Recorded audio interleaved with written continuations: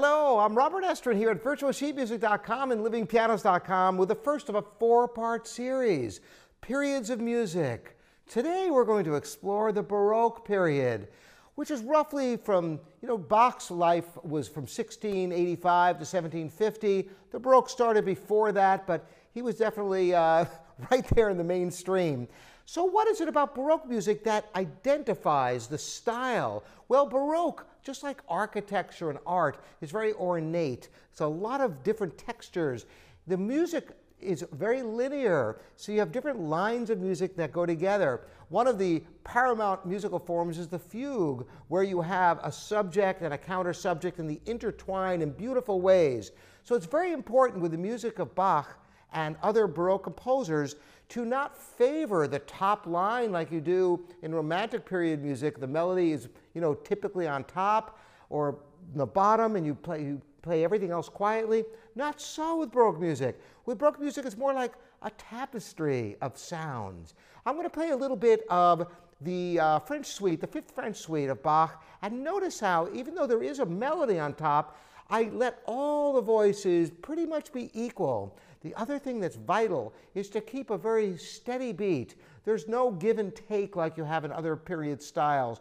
You want to be very clear so you can hear the lines. The counterpoint must come through. A minimal of pedal on the piano, and when you're playing with other instruments, articulation is vital to getting the proper sound and style. So here's a little Bach, the Fifth French suite.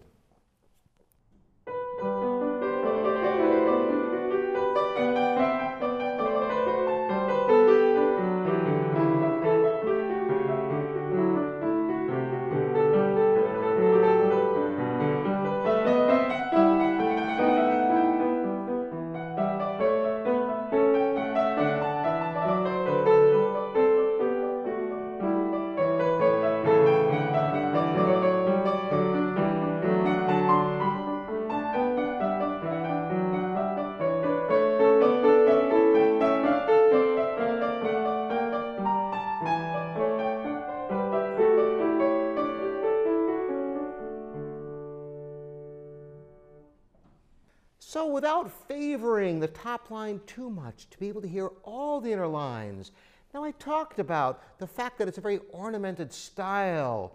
Well, there is actually ornamentation, where you get to add trills and mordents and turns, and to an extent you can be quite free with them. In other words, these are improvisational elements.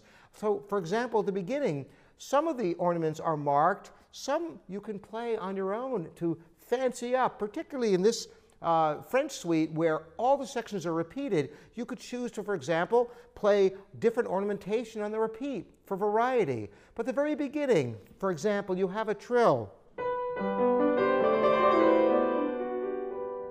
Now these notes, they're not written out. There's just an indication to play with a trill. So you could play it differently. You could choose to play it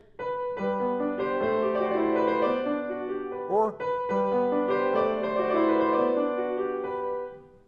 Isn't that wonderful to be able to impart your own tonality and your own little trademark sounds? So the important things, once again with Baroque music, clarity of line. Don't get carried away with doing too much with the tempo. Keep things very regular and structured. Allow for the ornamentation to be an expressive element, and you should be able to play beautiful Baroque music with clarity and counterpoint. Thanks so much for joining me. Remember to tune in for the future series for the other styles of music: classical music, period, romantic, and impressionist. Thanks for joining me, Robert Estrin, here at virtualsheetmusic.com and livingpianos.com.